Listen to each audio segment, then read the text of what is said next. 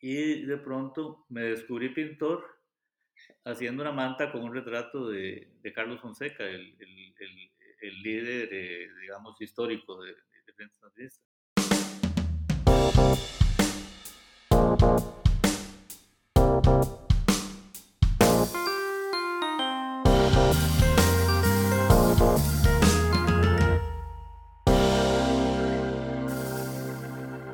Hola amigos y amantes de la gráfica, bienvenidos al episodio número 103. Les habla su anfitrión Reinaldo Gil Zambrano, trayéndoles una nueva conversación en español con artistas que usan el grabado y métodos de impresión para hacer algo más allá de lo esperado. Hello Print Friend es un podcast bilingüe y al suscribirte recibes notificaciones de los nuevos episodios semanales en inglés con Miranda Metcalf y en castellano con su servidor. Hoy y todos los días demostrando que la gráfica está más viva que nunca. Este episodio de Hello Print Friend es traído a ustedes gracias a Speedball. Speedball anuncia la extensión de su querida tinta a base de aceite para grabado en relieve, esta vez asociándose con su servidor, RGC Prints, para traerles un nuevo look. Esta vez están lanzando 10 nuevos colores en un tamaño conveniente de latas de 8 onzas. Esta tinta está formulada para ser permanente, resistente al agua y fácil de limpiar usando aceite vegetal. Disponible ya en la página web www.speedballart.com. En el programa de hoy estaré conversando con Alberto Murillo, artista gráfico y educador costarricense, produciendo trabajo en litografía, xilografía y metales, desde su estudio personal en el país centroamericano. Alberto nos contará no solo sobre sus inicios en el oficio, sino también sobre cómo ha desarrollado su segunda carrera en el grabado en una manera mucho más intensa luego del retiro. Murillo nos contará sobre el uso de materiales alternativos para la práctica menos tóxica del grabado, su travesía en la academia y el reconocimiento de su obra al recibir el Premio Nacional de Grabado. Así que sin más preámbulos, acompáñenme a Chepe Centro y al son del Pura Vida Mae, conversaremos con Alberto Murillo. Del ambiente cultural, por las responsabilidades docentes y académicas, y el grabado era como un hobby, ¿verdad? Estábamos hablando de que la práctica de grabado era en las noches o los fines de semana. Wow. Sí, y ahora que me pensioné a partir de diciembre del 2022, entonces estoy tratando de insertarme digamos, profesionalizarme como grabador.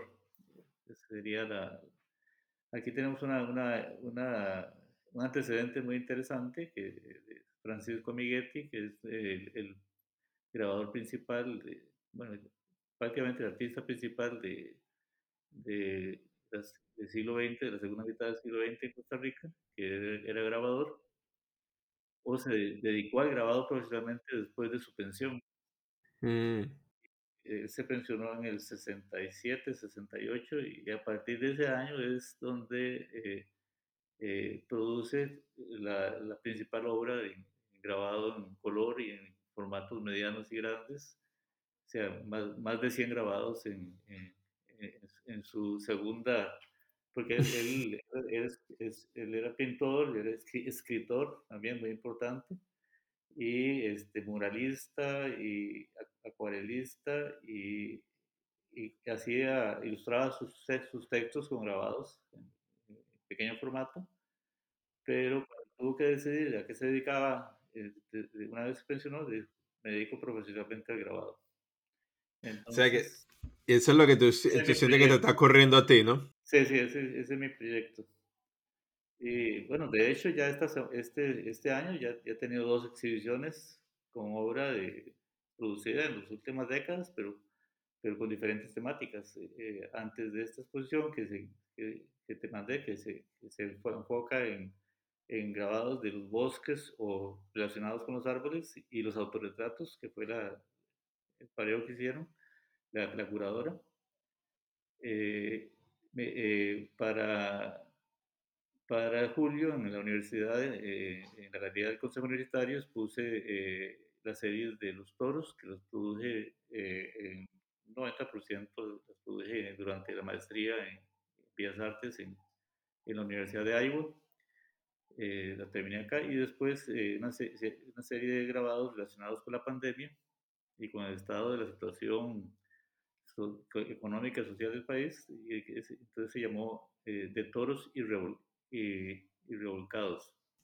y Revolcadas. Sí, sí, porque la pandemia fue como una gran ola que nos hizo perder el sentido de la ubicación.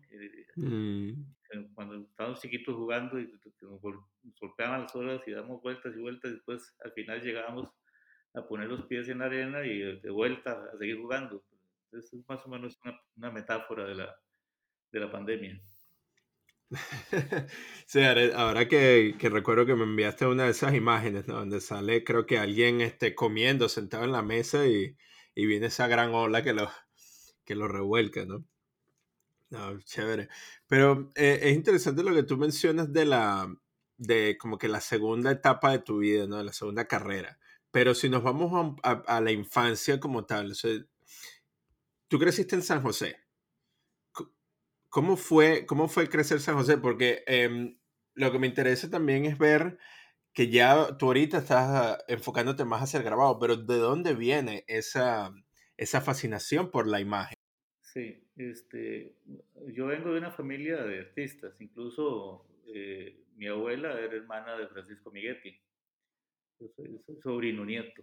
Mi mamá era sobrina y mamá era artista también, pintora y grabadora y papelera y fue profesora de diseño en la Escuela de Artes Plásticas.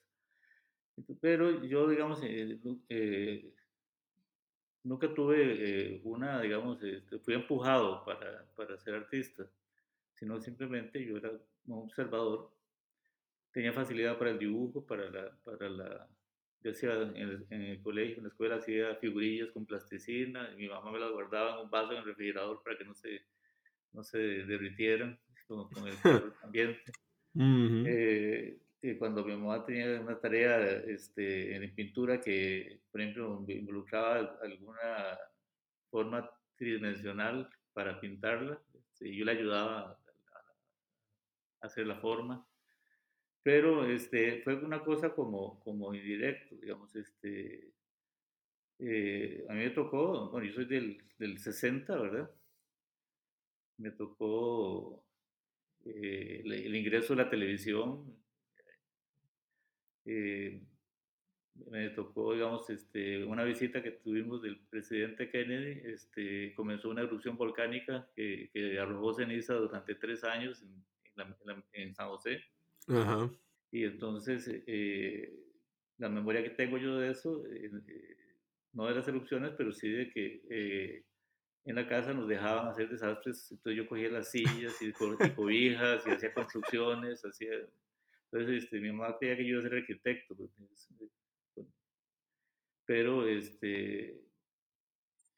entré bueno, conforme fue pasando el sistema escolar, entré al liceo francés, al liceo franco-costarricense, y ahí, veladamente o muy directamente, de primero a tercer año uno tenía que competir para quedarse en el tercero de ciencias o en el tercero de letras. El tercero de letras era como los malos, los rezagados, entonces había que correr para estar en el de ciencias. Entonces yo hice mi esfuerzo y llegué al de ciencias. Ajá. Me hubiera ido mejor en el de letras, Ujú. pero de hecho cuando entré a la universidad, bueno, todos los compañeros tuvieron muy buen promedio para ingreso y a la Universidad de Costa Rica y yo entré a la Facultad de Agronomía. Yo no tenía, o sea, aunque yo hacía caricaturillas y hacía cosas, era hábil con el dibujo, yo no tenía noción, digamos, de que eso era lo que yo quería hacer. De hecho, pero sí, digamos, tenía toda la influencia de ver los procesos de mamá en, en la producción artística, pues, su formación y luego de su integración a la universidad como profesora, como docente.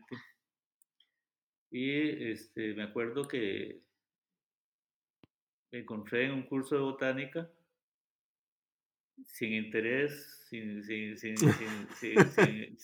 querer seguir en eso. Ujú, Y ese año fue un desastre en cuanto a la carrera de agronomía, en cuanto a las notas, promedios, pero eh, me había involucrado un poco en política estudiantil. En ese tiempo estaba la, la revolución sandinista tratando de derrocar a Anastasio Somoza, ujú, y de pronto me descubrí pintor haciendo una manta con un retrato de Carlos Fonseca, el líder, digamos, histórico de Frente Sandinista. ujú. Y me salió bien, bastante, con ocres, en una manta, con ocres con goma, ocres de ferretería con goma, y haciendo los letreros. Entonces yo pensé que artes gráficas, o diseño gráfico, se llama ahora, iba a ser una buena alternativa para mí. Le dije a mi mamá que iba a hacer el examen de, eh, de habilidad para ver si podía ingresar a la carrera de artes gráficas o artes plásticas en general. Y mi mamá, me acuerdo que muy preocupada por de qué iba a vivir su hijo, ¿verdad? Si se dedicaba a las artes plásticas, me dijo, ¿y por qué no te vas para el Instituto Tecnológico a estudiar diseño industrial, que tal vez sea mejor? Pero yo ya estaba encariñado con la Universidad de Costa Rica, con el ambiente. No, yo me quedo aquí. Y pasé el examen y ingresé. Yo entré en el 79 a la universidad y a la Escuela de Artes Plásticas, que es Fine Art School, se diría en inglés. Eh, eh, Entré en el 81. Pero tu mamá no sabía qué ibas a hacer, pero existía ya esa rama artística dentro de la familia. O Ah, sea, ya sí, sí, había sí, sí, gente había una que tradición vivía del ya. arte. Ajá. Francisco Miguetti, que ya vivía del arte, o sea, vivía de la pensión y del grabado después de se pensionó. Antes era profesor de historia del arte. Él creó, digamos, la disciplina en Costa Rica, digamos, junto con otros personajes como una señora se llamaba Hilde Chen Apuy, que de origen chino, pero que era historiadora especialista en arte oriental. Yo, por cierto, llevé un curso con ella en la universidad sobre arte japonés. En realidad, mi foco en historia de arte fue arte costarricense, arte precolombino y arte japonés. Esos fueron, digamos, mis principales intereses. Sí, y se nota en el trabajo. Sí, sí, Pues esa sí, es que otra de las incluso, preguntas que te tenía, ajá, sí, para el futuro. incluso en mi grabado en color de gran formato, trato de perseguir la estética japonesa, a pesar de que son hechos a la manera occidental con tintas de aceite, digamos. Bueno, entonces tuve la dicha de, de que el primer año que estuve en grabado, el programa de la malla curricular exigía introducción al grado metal e introducción a la silografía, como de los primeros cursos, junto con introducción a la pintura e introducción a la cerámica. Pero ese mismo año llegaron dos profesores invitados. Me acuerdo, primero un profesor francés, Claude Huart, Huart, que llegó a enseñar la técnica de grabado en madera por eliminación, de madera perdida. Sí, bloque perdido, como le Sí, yo lo dicen. que he perdido, sí. Y entonces, con esa experiencia hice mi primera silografía en color.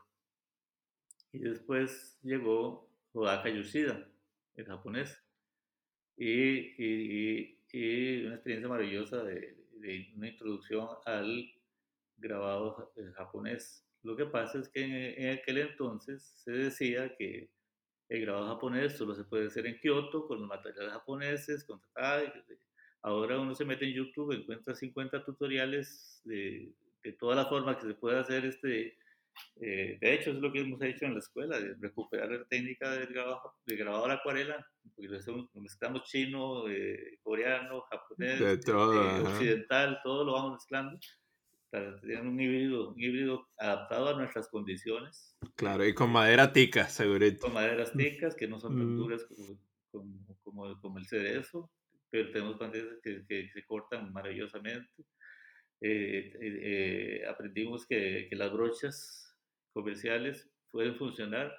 Lo único que hay que hacer es cortarles un tercio del largo del pelo y quedan con la misma tensión de las brochas tradicionales japonesas. Y así hemos ido. Entonces, después de esos dos cursos, y yo, digamos, de joven, de niño, casi no tuve relación con Francisco Miguetti, que era hermano de mi abuela, porque él tenía sus múltiples labores académicas y eh, viajes al exterior. Y entonces me acuerdo de un paseo a la playa con ellos, chiquillos, después una fiesta de Halloween en que llegaron, pero, digamos, antes de que yo entrara a la escuela no tenía una relación con él. Bueno, en la escuela comencé a relacionarme con él. Y cuando terminé después de que llevé esos cursos y el curso de introducción a la geografía, mi profesor, mi mentor, que se llama don Paulino Delgado, que se formó como grabador en la Universidad de Nueva York, ¿cómo se llama? Pegando a Canadá, al Niágara. No, la Universidad de Nueva York se me escapa el nombre en este momento, bueno, pero digamos, sí, en esta zona que ahí se pasa como un puente a Canadá, no, ahorita aparece, eso no es Alzheimer, es simplemente no es Alzheimer porque que no me acuerdo, O Rochester, sí, sí, por ahí, sí. por ahí. Este, Okay. Eh, y él cuando regresó, en los 70, él fue el que promovió, junto con el director del momento, el cambio del currículum de la escuela, que solo tenía pintura y escultura, que era lo tradicional, y a partir de mediados de los 70 se estableció la carrera de grabado, la carrera de artes gráficas, y la carrera de historia del arte y la carrera de cerámica. O sea, era el cambio del momento, como ahora se está hablando ya no es artes plásticas, sino es artes visuales, y porque es más amplio, pues el cambio del momento fue pasar de la tradición de ser exclusivamente pintura y escultura a, bueno, la escuela era pintura y escultura, y todos los estudiantes llevaban digamos, el estudio de profesorado, que Ah, era, que, sí. era, que era la principal fuente de trabajo Huh. de los artistas, ¿verdad? Ah, claro, por supuesto. Ujú.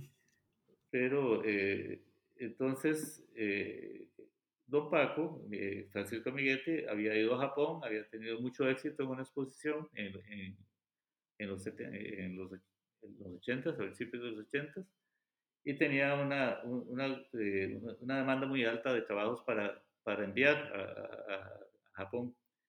Entonces le consultó a don Luis Paulino que si quienes podían ayudarle, porque él no le gustaba trabajar él imprimía su obra, pero ya con 80 años y con una demanda tan grande ya necesitaba apoyo. Entonces, don Luis Paulino nos recomendó a mí y a una compañera, Lourdes Arias, que estaba de grabado también. Ella no siguió con grabado después, pero había llevado los cursos y estaba digamos, entonces, esa fue mi primera gran experiencia de conocer qué era ser grabador. Entonces, por más o menos año y 3 meses, un poquito más, poquito menos, trabajé como impresor de él, de Francisco Miguetti, aprendiendo el oficio de impresor. Y él había desarrollado una técnica muy propia del medio nuestro, digamos, que era eh, de mínimos recursos técnicos. Por ejemplo, nosotros no usamos las tintas de grabado profesional, sino que usamos tintas de offset mezcladas con pintura al óleo, y quedan tintas que son mejores que las que se van a pedir, porque el nivel de calidad de esas tintas comerciales, de industriales, es muy bueno. El la óleo, calidad del pigmento es mucho mejor. sí, el pigmento es muy bueno. Claro, hay que seleccionarlos porque hay pigmentos que tienen muy poca resistencia a la luz. Entonces uno se trabaja con los colores de cuatricomía, excepto que yo no uso magenta, sino que yo uso un rojo cálido que tal vez es el que tiene menos resistencia, pero es una resistencia superior a 5, digamos. El máximo es 8, pero el amarillo, el cian y el negro tienen la resistencia de 8. ¿A qué te refieres eso del 5 y el 8? Digamos, el grado de light fastness se mide de 8 para abajo. Ah, ok. Sí, entonces de 8 es el negro, digamos, que puede estar al sol y no pasa nada. Y los colores de cuatricomía profesionales, digamos, alemanes y ahora, bueno, ahora hechos en China, pero como tecnología alemana, te traían el cian y el amarillo, la misma resistencia a la luz. El único, posiblemente el magenta también, pero a mí el magenta no me gusta para nada. O sea, me parece el color horrible. Entonces, de los colores Pantone hay un color que es el rojo 032, que es un warm red, se dice en inglés, que tiene una resistencia de la luz de 5, que es aceptable, digamos. De todos modos, uno cuando cuelga una obra en color, nunca la cuelga frente a una ventana, es decir, para que no le dé la luz del sol, ¿verdad? Pero las mezclas con óleo, el óleo le da textura, entonces el color no es brillante, sino que la impresión queda mate, entonces queda más agradable. Le da matiz al color, entonces yo tengo amarillo y cian, hago un verde, o amarillo y negro, hago un verde, pero le agrego rojo o le agrego azul y lo hago cálido, lo hago frío, lo viro hacia el naranja o lo viro hacia el verde, la adición del óleo, que es más o menos un 10% y además le agrega solvente, porque el aceite de linaza que trae el óleo, y otra cosa hace que una tinta que está diseñada para máquinas de alta velocidad y de mucha potencia, como las máquinas offset, se adapte a un rodillito de speedball de 6 pulgadas y corra porque la textura del óleo permite que tenga más agarre. Entonces, y de hecho, hacemos tinta para litografía artística, tinta para grabado metal con otros componentes y tinta para silografía con la misma lata de tinta de offset, de litografía offset. Claro. Entonces, Entonces, claro, en el caso de la litografía me imagino que utiliza mucho más solvente, mucho más grasa, ¿no? Aceite. no, en realidad digamos, eh, dependiendo del clima, puede usarse pura, pero como aquí el clima es tan variante en calor, y entonces lo mezclamos con carbonato de magnesio y en su defecto con talco de ese De bebé. sí, de bebé, sí, sí, sí, y funciona muy bien. Lo que tenemos que hacer es una tinta que tenga un tag fuerte, ¿verdad? Para que no se corra con facilidad hacia el blanco en la litografía. En grado metal le ponemos manteca vegetal, le ponemos óleo y le ponemos, si es una punta seca o una mesotinta, le ponemos carbonato de magnesio o talco. Y si es agua fuerte o talla dulce, le ponemos carbonato de calcio y entonces quedan tintas perfectas. Ya, tú dijiste talla dulce. Talla dulce es engraving. Ah, Eh, le dicen talla sí, dulce. con buril, talla con buril. Sí. Eso viene del francés, en francés es taille douce. Oh, Sí, míralo. sí, Talla dulce. Eso no lo había escuchado, el talla dulce. sí. Sí, que es Ujú. la talla directa con buriles, el dibujo Sí, directo, sí. sí, en grado, sí, exacto, Sí, con el metal. sí. Pero chévere. Y todo ese proceso, esa química que ustedes desarrollaron para sus propias tintas, ¿eso viene directamente de la escuela de arte? O Viene de Amiguetti. Amiguetti fue el Sí. que Pero desarrolló que él eso. fue el que inició las clases de silografía en artes plásticas. Él daba un curso, claro, con mucha limitación técnica en ese tiempo, pero ya en los 60 se daba o sea, la práctica de la silografía en blanco y negro data de los años 20, de los años 30. El primer referente artístico en Costa Rica del grupo de grabadores dedicados a la silografía creativa, digamos, como obra creativa, libre, digamos, fuera de la imprenta, es un documento que se conoce como el álbum del 34, el álbum de 1934, que fue editado con la obra de siete artistas de la época, todos varones, porque todavía había mucha influencia, digamos, del patriarcado, pues, aunque ya había por lo menos una mujer que practicaba activamente eh, la silografía. Y una característica bonita es que comenzaron la silografía gente que escribía y quería ilustrar sus textos.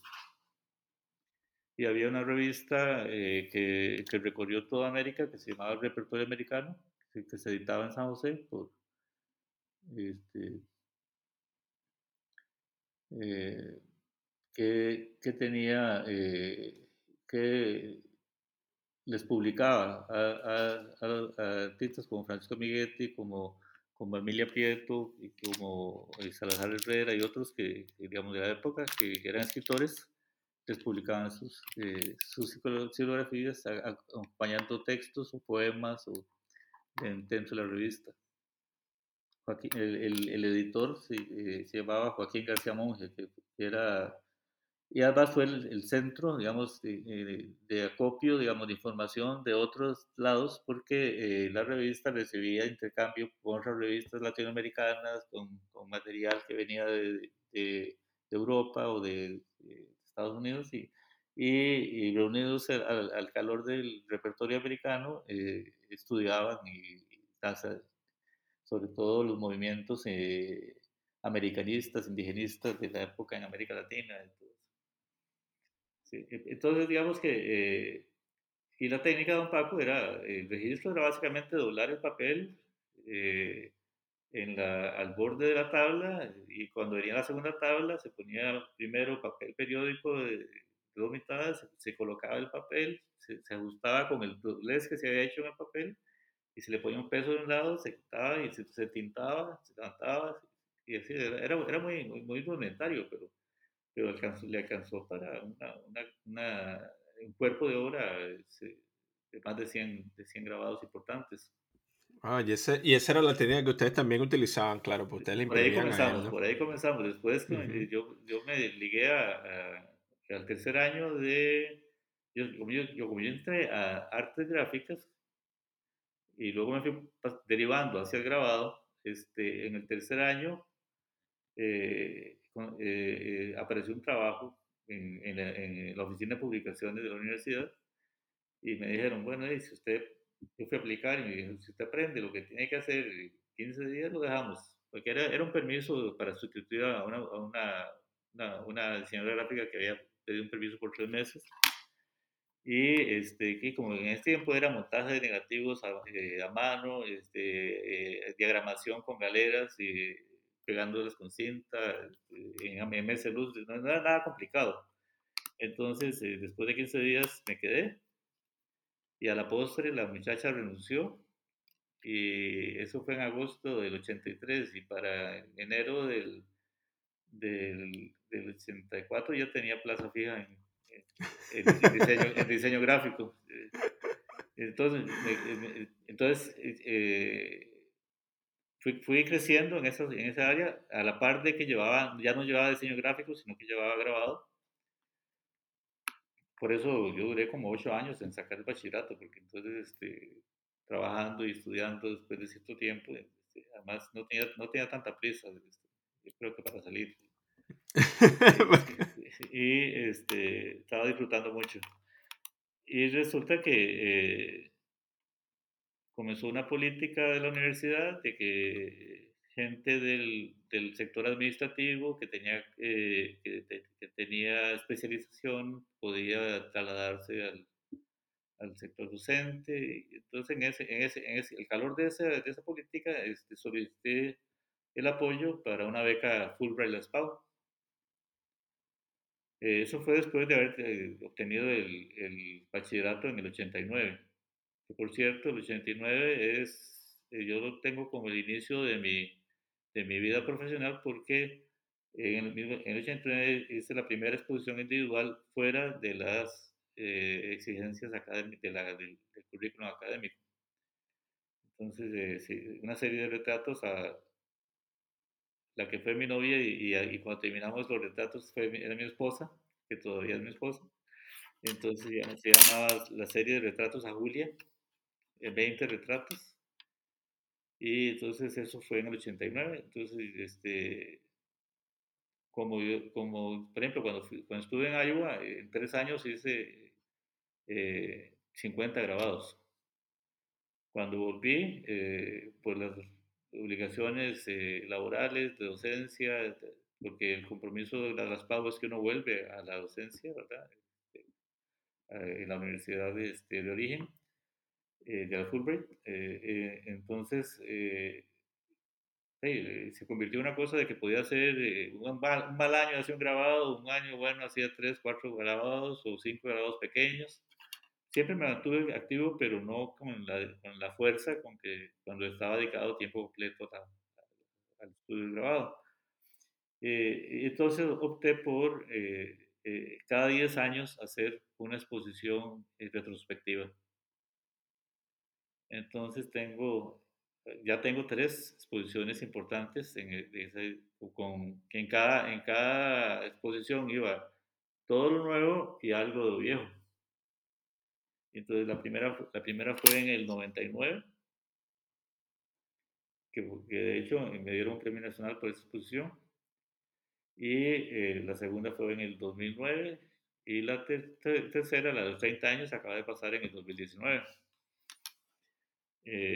Entonces, una cosa muy importante es que en el ambiente, no sé si en Estados Unidos pasa también, que en el ambiente cultural costarricense a uno lo censuran si uno repite un cuadro en una exposición, pues, que no está haciendo nada, que no sé qué. Pero el que yo haya tomado esa política, las retrospectivas, me permitía exponer los principales trabajos varias veces. Y o sea, yo no me imagino García Márquez si solo le hubieran permitido la primera edición de su libro, o a un músico importante si solo le hubieran permitido el concierto de presentación universal de la obra, ¿verdad? Estaríamos llenos de desconocidos. Entonces, Sí. el, eso ha provocado que ya varias de mis trabajos estén en la retina de la gente. Ya me reconocen, ya reconocen la obra, entonces eso es importante. Además de que tuve la dicha de que cada vez que hacía exposiciones importantes o participaba de alguna actividad, organizaba alguna actividad, ya sea escribían sobre mi trabajo o yo hacía una obra, un texto para el periódico, digamos, sobre la exposición colectiva que estaba organizando y cosas así. Entonces, digamos, fui quedando como dentro de la retina, digamos, de la gente. Entonces, digamos, ahora puedo decir que no soy desconocido, no soy anónimo, digamos. Incluso ya hay varios libros en donde se menciona ya mi trabajo.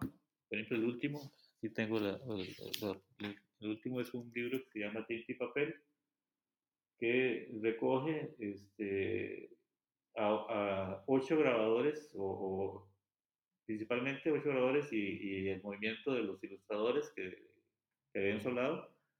Este lo publica la editorial de la Universidad Nacional, la EUNA. Y hay un capítulo, vamos a ver, ¿dónde está?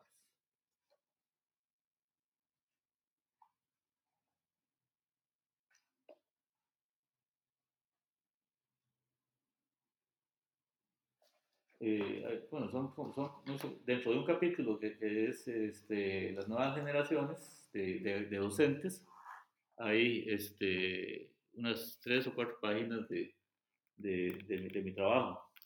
Entonces, esto lo escribe un historiador del arte que se llama Efraín Hernández, que se ha convertido en uno de los eh, escritores más importantes sobre disciplinas de arte costarricense.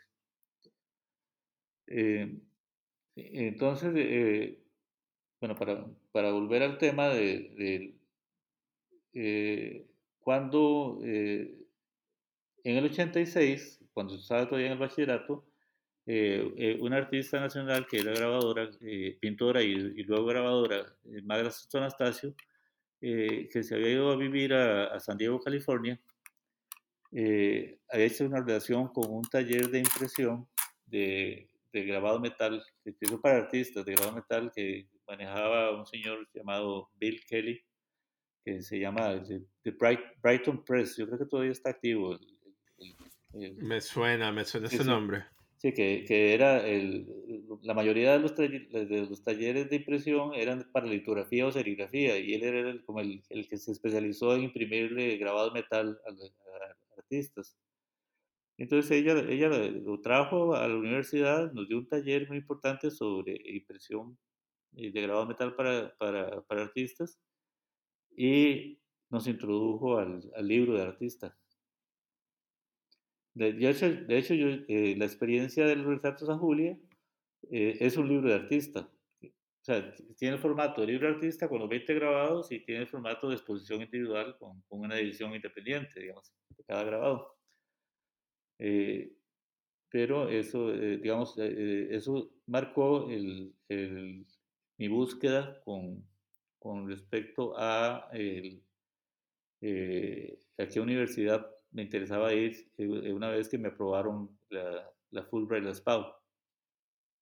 Y entonces, un artista chileno radicado en Costa Rica, que se llamaba, ya fallecido, se llamaba Bernal Ponce, me dijo, andate para la Universidad de Iowa, ahí está Mauricio Lasansky.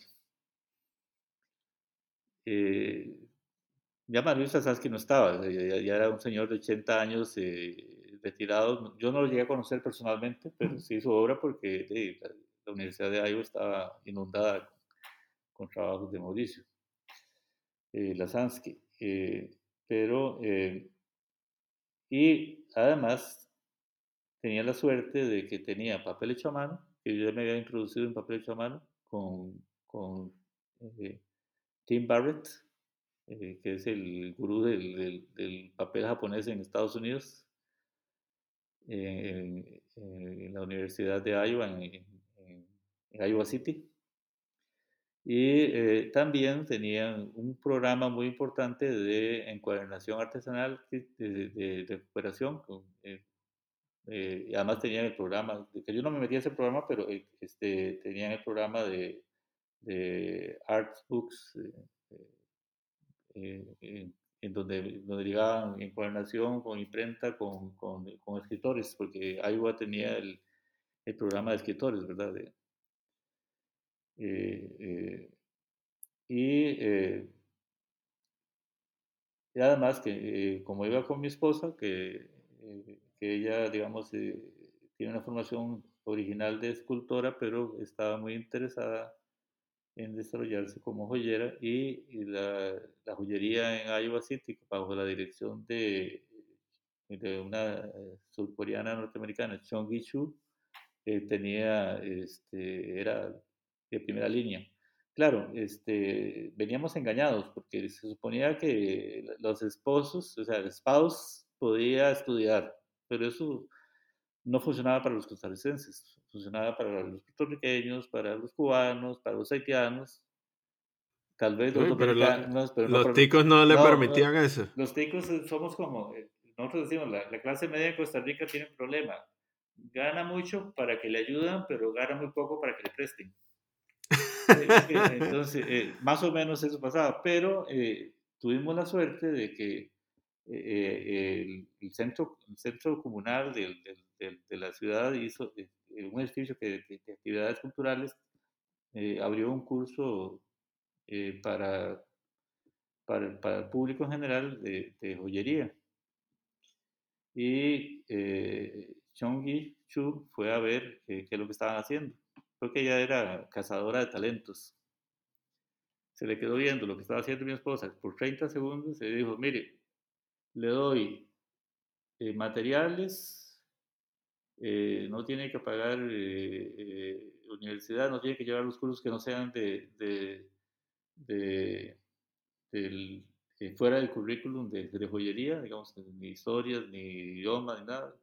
Lo único que tiene que darme es una pieza producida por usted al año para los sponsors y véngase para acá, véngase y así mi esposa logró Uy, hacer, así la reclutaron. se la reclutó y logró hacer todo el programa. O sea, podemos considerarla egresada de joyería. No tiene título porque no estaba inscrita en la universidad y no estaba llevando el resto del currículum. Y a mí me tocó y nos tocó la excelente guía y amistad de Tim Barrett, que es una persona maravillosa. Y los profesores de grabado eran tres. Virginia Myers, que no sé si ella estaba desarrollando una técnica de foil stamping y había sido la asistente de Mauricio Lasansky.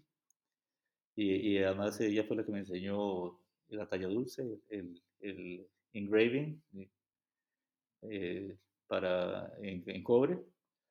Y estaba Keith Apple, que era el profesor de grabado de metal, y Robert, eh, se me escapó el nombre, Robert Glasgow, que era el profesor de litografía y monotipia. Entonces yo estaba en mi charco, tenía todas las técnicas de grado que quería hacer. Más bien, yo introduje la silografía porque no la estaban usando. Y yo era el único que inicié haciendo, de la maestría, que inicié haciendo silografías y porque yo traía una experiencia grande. Y a la postre se unieron varios estudiantes a seguir en la práctica de litografía, pero varios compañeros de la silografía, porque ahí el grueso era grabado de metal. Cuando Mauricio Lasansky llegó a Iowa, agarró todo lo que era de litografía, lo metió en un sótano, las prensas y todo, porque era litografía costumbrista, o sea, era arte costumbrista, y él quería romper con toda esa tradición. Entonces, incluso las anécdotas son de que los estudiantes cuando se graduaban bajaban al sótano, cogían una piedra y se iban Se para la casa. llevó. Sí, sí, sí. Eh, Pero en los ochentas retomaron la litografía. E incluso a mí me tocó la dicha de un taller de unos días, un par de días con Garo and Tresham de Tamarind. Sí, y entonces, bueno, con esa experiencia, es más, y mi especialización de las maestrías fueron papeles de cabuya de Sisal para grabado.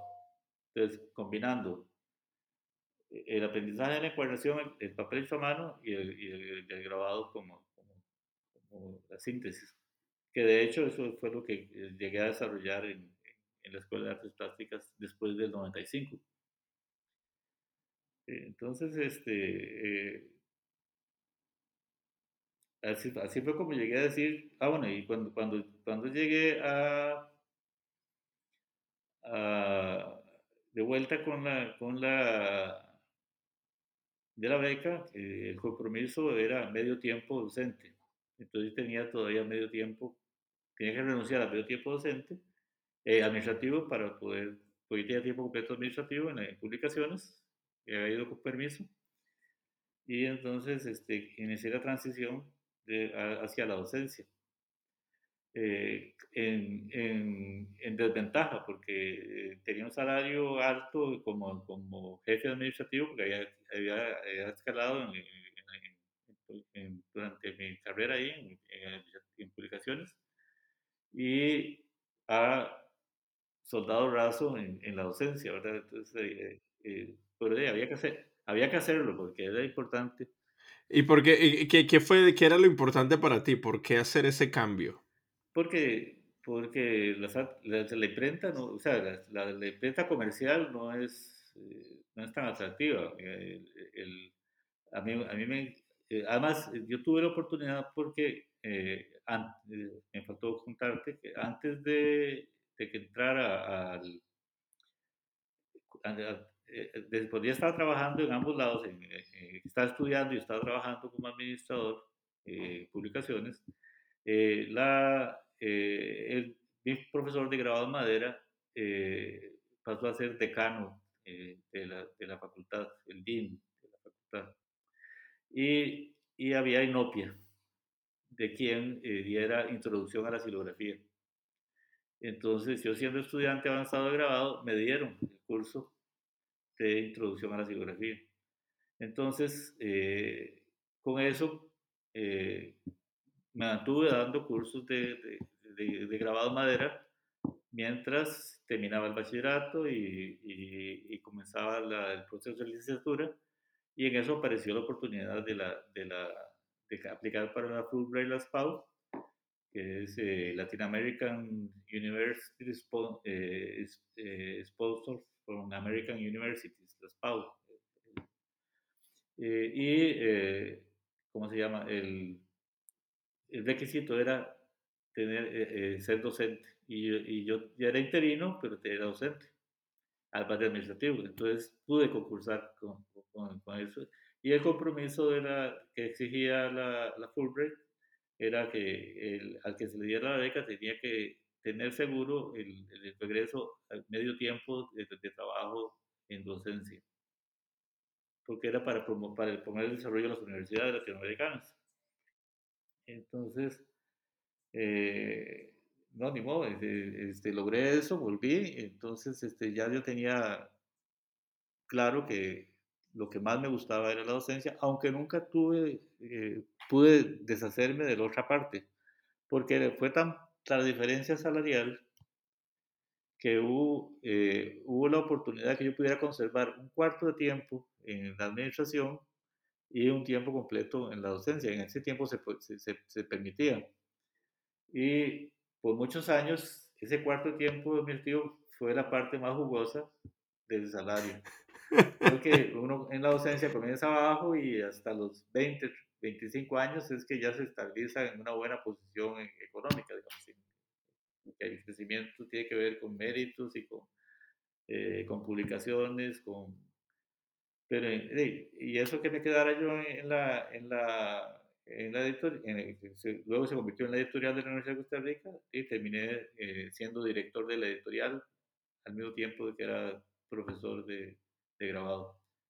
Y la experiencia entre grabado y artes gráficas me dio mucha margen de maniobra. Entonces, había problemas en artes gráficas que las resolvía por mi experiencia en lo básico del grabado y avances o soluciones para el grabado con la experiencia de las nuevas tecnologías desarrolladas por las artes gráficas. Incluso tengo eh, una serie de litografías que son monograbados porque son impresas con el color en monotipia, que son fotografías mías de personajes estudiantiles, trabajadas en Photoshop, lanzadas a láminas de offset por medio de la tecnología CTP y luego impresas en prensa litográfica manual y después en el tórculo de grabado, en el tórculo de grabado coloreadas con monotipia. Entonces, eso sí, la serie que hice con eso, hice unas 5 o 6 trabajos, se llama Superhéroes del siglo XXI. Entonces, la idea era que a los estudiantes los ponía con ropa corriente en el día, pero los ponía traje de superhéroe en la noche. Entonces, era un poco ese juego. Y, De, y en toda esta travesía que tuviste, ¿no? Porque se nota que tuviste que hacer otro tipo de trabajo para poder sustentar tu parte creativa. Bueno, ¿Cómo te sientes tú ahorita que ya con el retiro, que ya te puedes dedicar 100% al trabajo? ¿Qué te emociona a ti del futuro? sí, bueno, primero que nada, el cambio me provocó mucha ansiedad, porque eso es de pronto quedar desocupado, sin salario, esperando la pensión, y eso me provocó mucha ansiedad. Poco a poco me he ido integrando. Tengo un proyecto, digamos, de a 2 o 3 años plazo para ya tener una presencia constante en el ambiente cultural presente en la participación ya en, en certámenes ¿cómo se llama?, en bienales, trienales de grabado a nivel internacional. eh, Tener, digamos, un ingreso anual por venta de grabados que me complemente la pensión, porque las pensiones son mucho más bajas que los salarios siempre, ¿verdad? Entonces, pero por dicha, arranqué en cero, digamos, en el sentido de que estaba todas mis deudas de la casa, los carros, estaban dentro de un sistema de ahorro de la universidad, y ese sistema de ahorro, cuando uno se pensiona, cancela las deudas. Entonces arranca uno limpio, sin el estrés de tener que terminar de cancelar deudas a 30 años, cosas así, ¿verdad? Claro, la mayoría de mis deudas tenían un mínimo 20 años, ¿verdad? Pero sí me hubiera tocado un lapso eh, de tener que seguir dividiendo el ingreso pues, pero digamos, en estos momentos la idea es ya no es Alberto Murillo académico, ahora es Alberto Murillo grabador. Aunque yo llegué a ser catedrático y sigo siendo, ahora soy catedrático jubilado, pero eh, en la academia existe la cosa de que usted tiene que justificar todo, tiene que hacerle referencias, tiene aunque después cuando se cuelga el grabado, ya el grabado se independiza de eso. Lo único que le interesa, si es que lo ve en algún momento, es a la academia. El espectador tiene otro enfrentamiento con la obra agarra identidad propia. Entonces, estoy tratando de meterme un poco en la idea del goce de producir objetos artísticos. Claro, en esta situación del mundo como está, uno no se puede abstraer de incluir temáticas, digamos que eh, hasta con posiciones políticas o con desagrado, digamos, protesta por lo que está sucediendo, o tratando de animar, digamos, o sea, uno como artista toma partido por la vida, ¿verdad? Ese es o sea, yo no eh, consigo que un artista tome partido por la muerte, digamos. ¿Por qué? Porque es una contradicción el hecho de considerarse un ser creativo, creador de conocimiento, porque esos somos los artistas. Y los grabadores más, o sea, el conocimiento se democratiza con la aparición del grabado. Eh, eh, Tanto en Oriente, varios siglos antes que en Occidente. Y el único espacio donde no se desarrolla el conocimiento eh, a partir de grabados en el mundo islámico, porque era considerado algo impuro. Entonces ellos eran más del manuscrito, del, ahora yo creo que eso se ha roto, pero sí, digamos, el budismo fue el que desarrolló el grabado en madera. Sí. Incluso la gente imprimía, a cambio de plata, imprimía grabaditos y los tiraban en la panza del Buda para tener acceso a la eternidad. Y, y el primer libro impreso con colofón es el Sutra del Diamante, que es 866, 686 después de Cristo, porque tiene una leyenda de que incluso quien ordenó la producción del libro.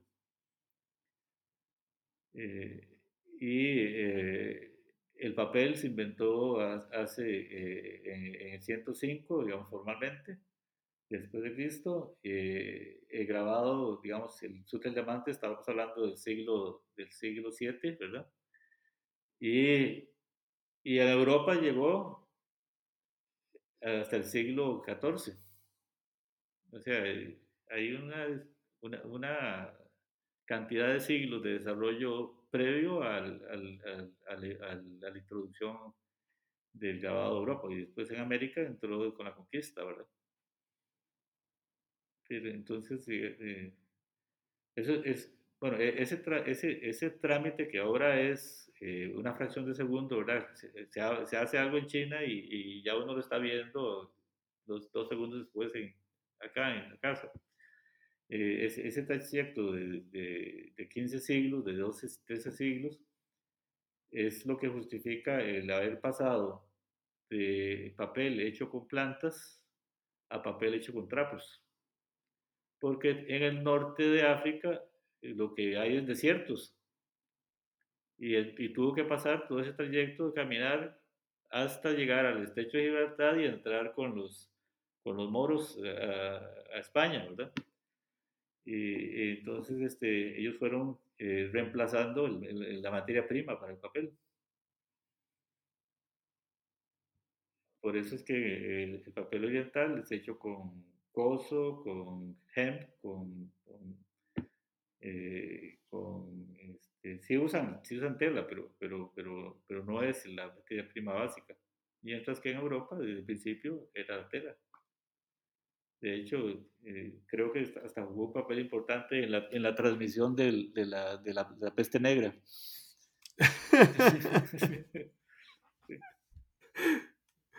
Sí, sí, Ah, no, pero no, bueno, de verdad, Alberto, muchísimas gracias por regalarnos ese pequeño relato sobre ujú, la historia del papel, así resumido en unos cuantos minutos. sí, sí, Eh, pero bueno, aprovechamos ya para cerrar nuestra conversación de hoy. sí, Si puedes comentarle a nuestra audiencia dónde pueden ver tu trabajo, para que estén al ok, tanto de la producción en tu ahora carrera como grabador, sí. 100%. Sí, bueno, ahora estoy aprendiendo a comenzar a publicar imágenes en Instagram. Pretendo seguir creciendo así en Facebook, pero tengo un proyecto con mi hermano que es informático, de desarrollar una página web para tener información más firme, digamos. Pero también estoy integrando mis trabajos a un repositorio abierto que tiene la universidad, ligado al Instituto de Investigaciones en Arte de la Universidad de Costa Rica, que se llama Repo II Arte. En estos momentos, por ejemplo, tengo la exposición que hice en julio, está completa en imágenes, con la de toros y revolcadas. Y esta semana le estoy entregando la información, ya les entregué las imágenes, y estoy entregando la información de ficha técnica de las 25 piezas, un poco más porque incluí las que no seleccionaron, de los bosques y los autorretratos, que son obras que van desde el 1988 al 2022. Claro, otra Sí, retrospectiva. sí. Ujú. Ujú.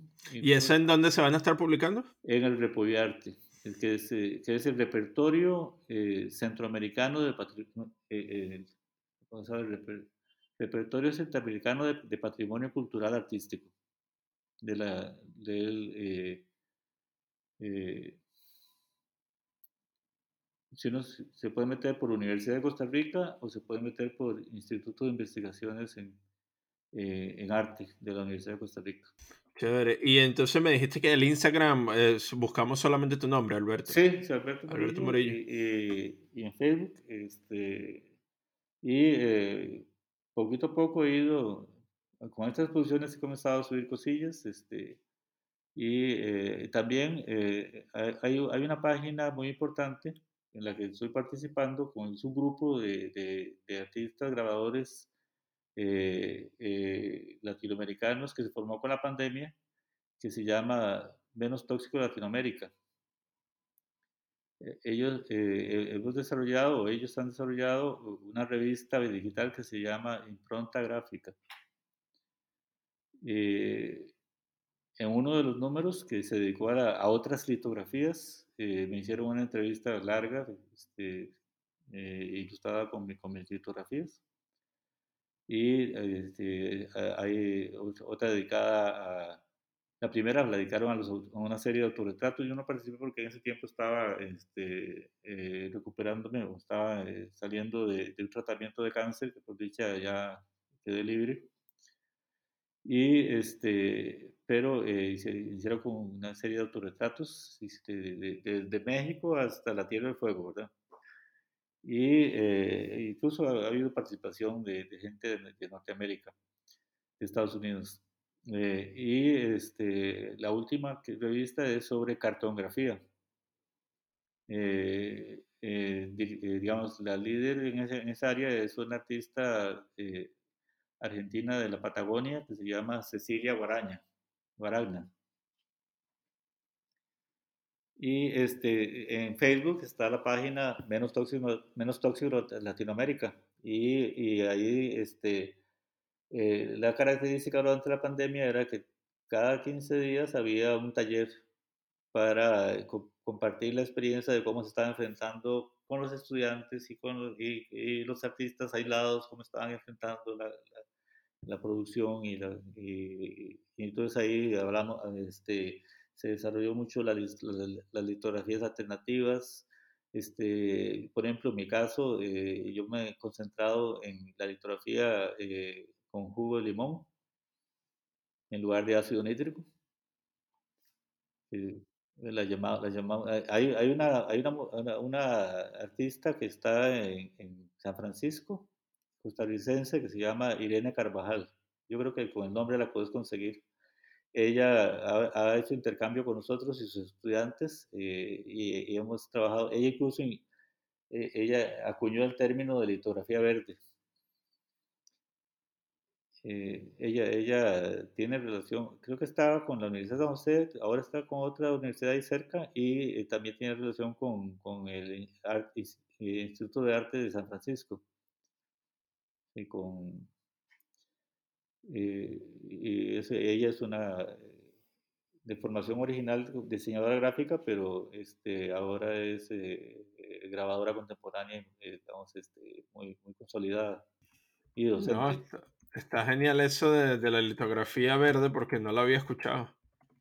Ok, hay una revista que tiene varios artículos que hemos hecho varios compañeros de la escuela, eh, que es colombiana, que está en Redalic, que se llama, ay, Dios, este, ay, se me escapa el nombre en este momento, perdón. Durante la pandemia nos publicó artículos sobre el tema del grabado menos tóxico. Y si querés saber más sobre la litografía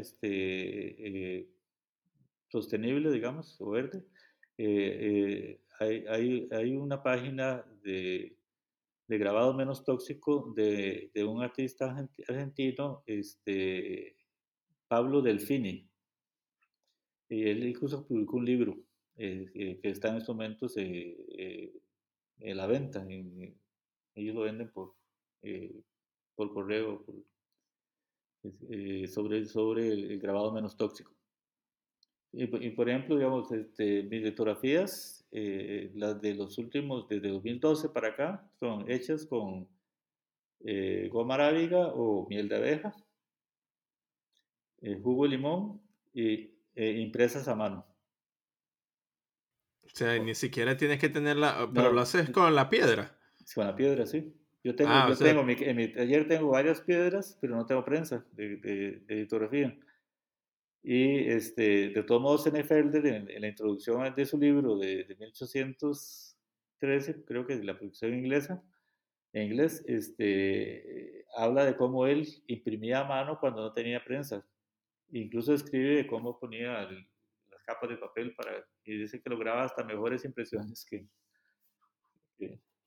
incluso Senefelder habla de que se puede usar la madera, que se puede usar el metal, porque él estuvo investigando soluciones alternativas a la- al- a los métodos tradicionales del momento. Sí, está De, genial eso ya. de hecho, descubrió el ácido nítrico, el uso del ácido nítrico, porque él lo que quería hacer era agua fuerte en piedra para imprimir el relieve. Y para eso inventó la tinta grasosa, para escribir las partituras o las obras teatrales. Y resulta que la tinta grasosa lo llevó a descubrir que, como dice Bolton Brown, que es un autor de un libro de litografía artística en Estados Unidos de los 30, eh, que se consigue yo lo consigo en la página de la UNESCO, que se llama archive.org. Ahí se consigue también el de Senefelder. Te dice que el, el dibujo se graba espontáneamente en la piedra por la reacción entre el calcio y los aceites oleicos y esteáricos que tiene la tinta.